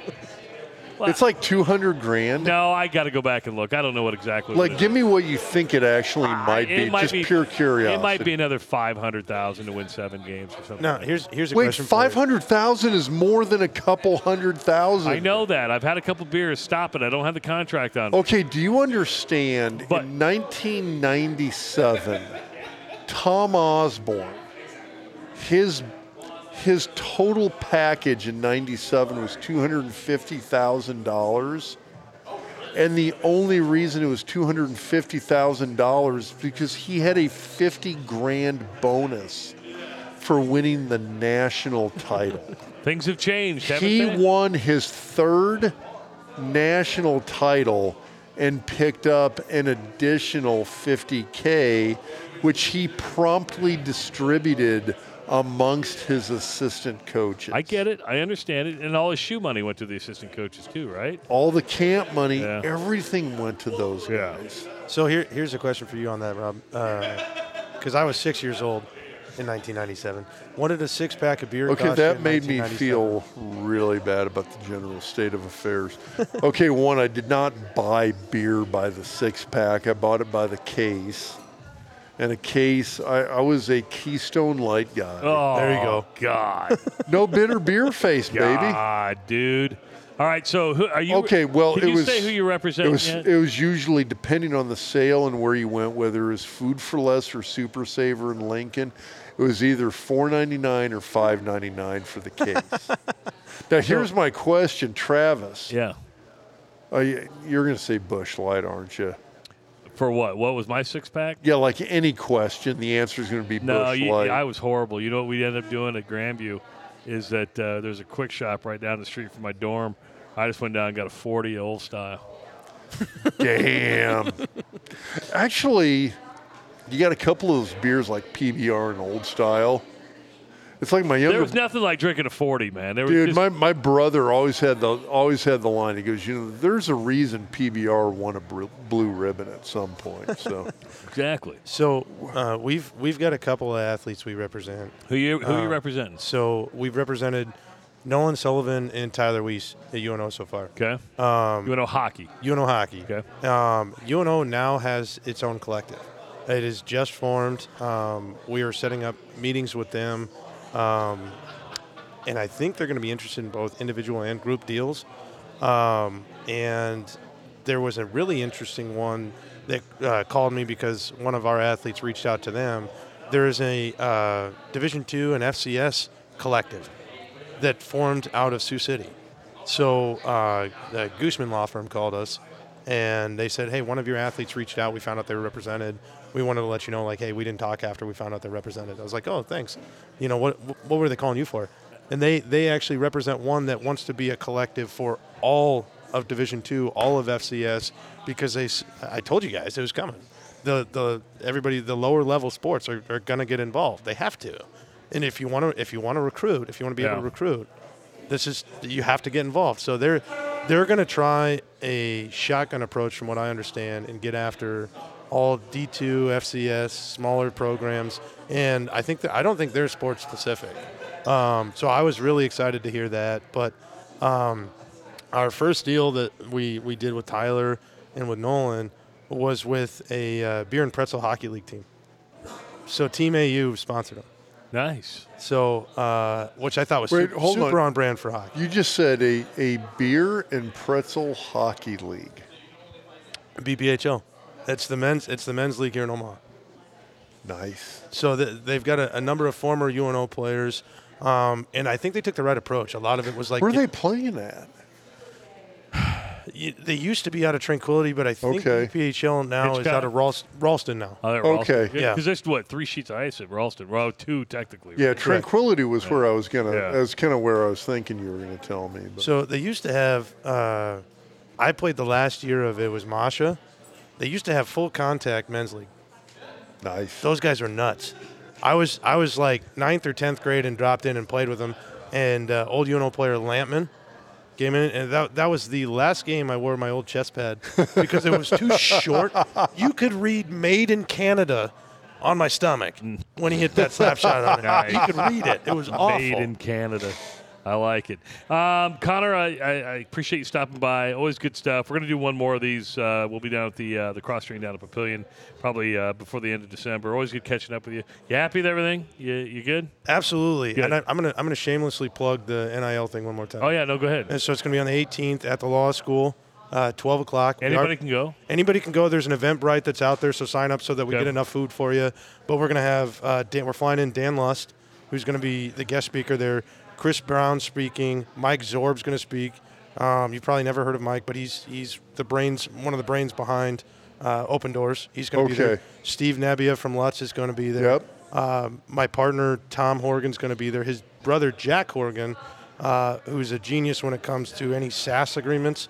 Don't ask me what that stands for. That's outside of my lane. SaaS would be what open source technology stuff, right? Great. They're all technology contracts, but in proprietary information. Yeah. So there's going to be a ton of brain power in the room, and I'm really excited. I think we're going to have good attendance. Good. Well, congratulations on everything. And we met in the summer. Your life has changed so much, and this has taken off like I think you knew it was going to take off.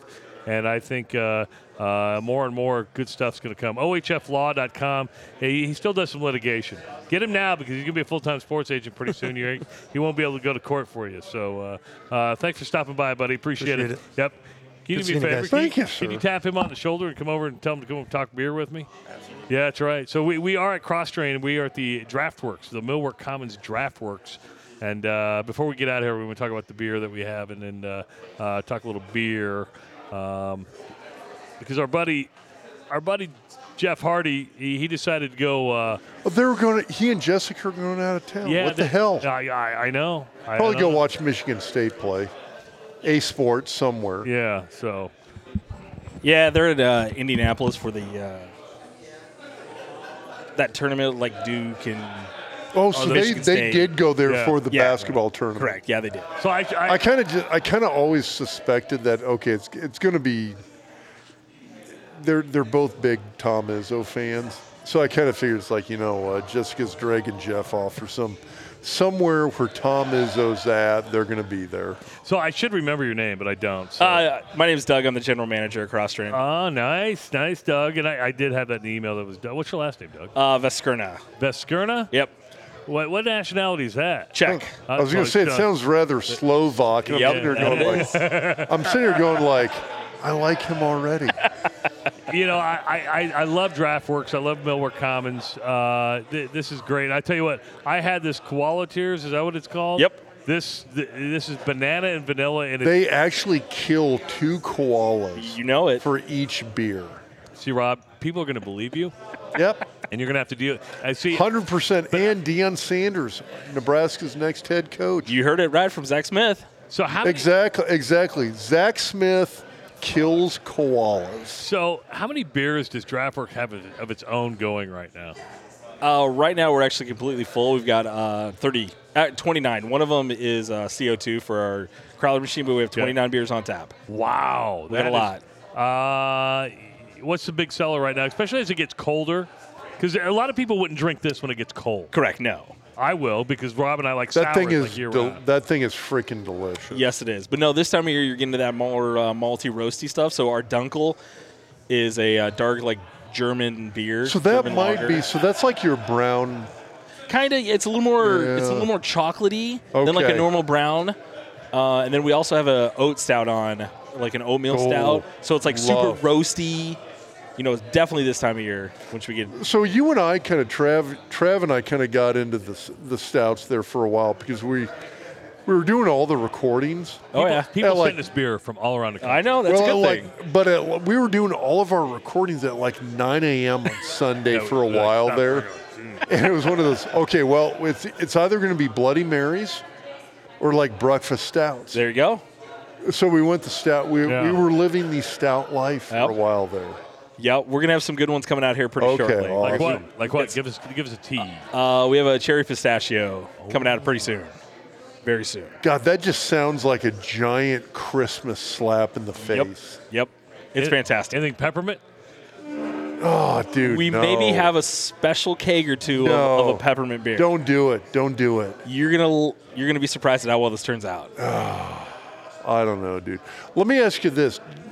Okay, October just ended. Do you guys do a pumpkin beer, pumpkin ale? We did one for the first time ever this year. How did it go over? It went over ridiculously well.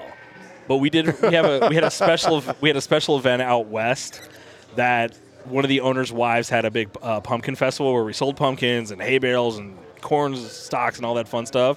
So they wanted a pumpkin beer. So we did 15 gallons of it. So we did one keg of it. 15 gallons. Yes. That's it. And we sold out that day. That does not sound like much. It's not. It's just one. It's normal one size of keg. It's your one keg. Okay. It's one keg. So with Thanksgiving right around the corner, what would be if somebody wants to come to either the store in is it Papillion or La Vista? La Vista, technically. Okay, it's weird. It's on that weird borderline there. Cusp, or even down here to DraftWorks. What beer would you recommend for the Thanksgiving feast? So you can either go one of the two ways. Either the dark would go with the Dunkel or the oatmeal stout. It's called Brick Shot because one of our guy who made that, he's a big basketball fan and he's a Denver Nuggets guy, and we were just laughing about the LA Lakers and just how terrible they've been, which has been fun to laugh at and stuff like that. So that's why we named that one Brick Shot. But other than that, we also have our Hell's Creek, our lager base that we have cranberry and cinnamon added to it. It's fantastic. Light tartness from the cranberry comes in there, but it's not overwhelming. You get the nice juiciness from there, and that cinnamon just gives you a little bit of warmth, and it's not overwhelming. Like I know some people think about cinnamon and they're like, Yeah, I don't want the much. pumpkin. I do not No, want the pumpkin spice latte of Nope. beer. Correct. No, it's not That's that. the thing I do not want. Nope. Okay. It's slightly tart with that cranberry, and the cinnamon just adds a nice warmth to it. Kind of rounds out that tartness. Okay. It's fantastic. That's our inflatable snowman. That's really good. We actually canned Okay. that this year. Well, This I is was going to say second year we've done I it. saw that one up on the menu board Yep. here. So That's it's been rolling through. Yep. Second year we've done it. We canned it this year, so 16-ounce cans. Now I'm biased, but yeah, both locations are awesome. But this is still my favorite because it's super cool. Yeah, it's fantastic. It's growing and things like that. Like, Coneflower was in here the other day. They're having some beers, and they're getting really close to opening down here. They haven't done that yet. I think they were supposed to do it like a long time ago. They were, everything else happened. They waited. They ordered their cooler like 8 months ago, and it was supposed to be here within like a couple months, and then it got pushed back and pushed back. So like that was their major hang up. Like they have to build like everything kind of around their cooler. Yeah. So they couldn't. They finally got it in. So now they're getting close. And then there is another business. I can't announce it yet because it's not me and stuff like that. But there is going to be something down here, some food options. Oh, good. That are coming shortly. All right. So that'll get announced here soon. Which is going to be huge because when I sit around and I think about this, I'm always like, well, what food truck's going to be here today? Yeah. I Oh, for mean, sure. is Willie Dogs going to be down here? Is there, like, I got to have something to eat. Yeah. So it's coming here shortly. That'll get announced. The rumor I heard will be in a week or two that's going to drop. That big announcement. So we're very excited. It's an awesome local option. It's pretty much a lot of the building here, sticking local. Yep. With R-Type Coffee and Sweet Manila Bakery and us, keeping Coneflower, keeping a lot of things local. So that's kind of what it's turning into. Well, Doug, that's super cool. Remember, everybody, that beer is a great holiday gift. Yes, it is. You can give it for Thanksgiving, give it for St. Nicholas Day. I don't know if do you do St. Nicholas on the December 6th? We do. And we also do Christmas. So you can give a gift of beer. Wait, what's St. Nicholas Day? It's the Feast of St. Nicholas.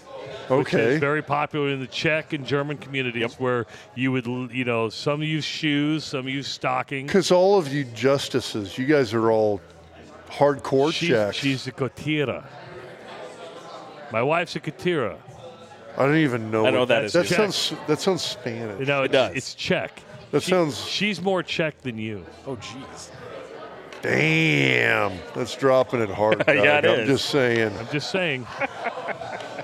She's more Czech than All you. right, there you go. Well, and along those lines, real quick, we're actually going to have like a special holiday pack from the Okay. Guild. Oh, cool. We're like a 12 thing, and like some of them will be breweries that you don't get like a ton around here where we're doing some special stuff with that. And then So you're bringing some other people's stuff in. So yeah, it's a Nebraska thing that we're doing some breweries that you normally don't like see out there and things like that. So we're going to drop them. We're going to have a 12-pack of an advent calendar for sale. So as Travis was saying, Wait, when is this coming in? Because guess what Probably I the love? start of Advent. Guess right what I at- love? Beer advent calendar. yep. So we're going to drop it the week of Thanksgiving. We're going to drop it the week of Thanksgiving. Okay, that's next week, dude. No, it's a couple weeks A week and Like a half. 10 days away, correct? It's a week and a half. because I Correct. believe the following Sunday is the start of Advent. That's right. Sure, So whatever. that's coming. It'll be a fun thing that we're doing to support the Guild and local craft brewery. He doesn't go to church, ladies and gentlemen. I'm Lutheran. We're like all the beer, meat on Fridays, and prophylactic clad sex. That's None right. of the There you guilt. go. That's right. There you go. Doug, thanks, buddy. Appreciate it. All right. All Thanks right. for having us down. We Appreciate really it, guys. do Good to see you appreciate it. again, Doug. That's awesome. So get to the draft works of Cross Train at Millwork Commons because this place is super, super cool. We've had a busy day, Dr. Rob. And We've they do had it. They do a Star Wars trivia Yeah. every Wednesday. It's Yeah. great. Hey, we did, the one guy that couldn't make it today was Scotty Strong from Husker Hounds. He was up in Ann Arbor. But remember, Yeah, he went hardcore on this game. he went hardcore. He make sure to go to one of the 2 locations in the Omaha area or online at huskerhounds.com. Get your Nebraska gear, Creighton gear. And remember, download the Doc Talks or the Betfred Sports app today and get a free $20 bet by using the promo code DocTalk. Dude, that's an hour and 52-minute podcast. That might be a record for us. We had guests. We did. We had beer. And by the way, We had beer. a lot of good feedback. If you haven't listened to it, go back and listen to the Vince Ferragamo interview. A lot of It great was- feedback on that. We have so many good interviews. Yeah. Anytime we got a guest, just go listen. Yes, and speaking of that, we're going to have another podcast drop later on because we got a guest coming in on Tuesday. He's a repeat guest. He's been one of the most popular ones. So get ready for that. As Joe Moglia will be back in the studio coming up this We week. might need to restock your house's supply of beer just for that one. He's Dr. Rob Zadisk. I'm Travis Justice. Thanks for listening to the Doc Talk podcast presented by Betfred Sports.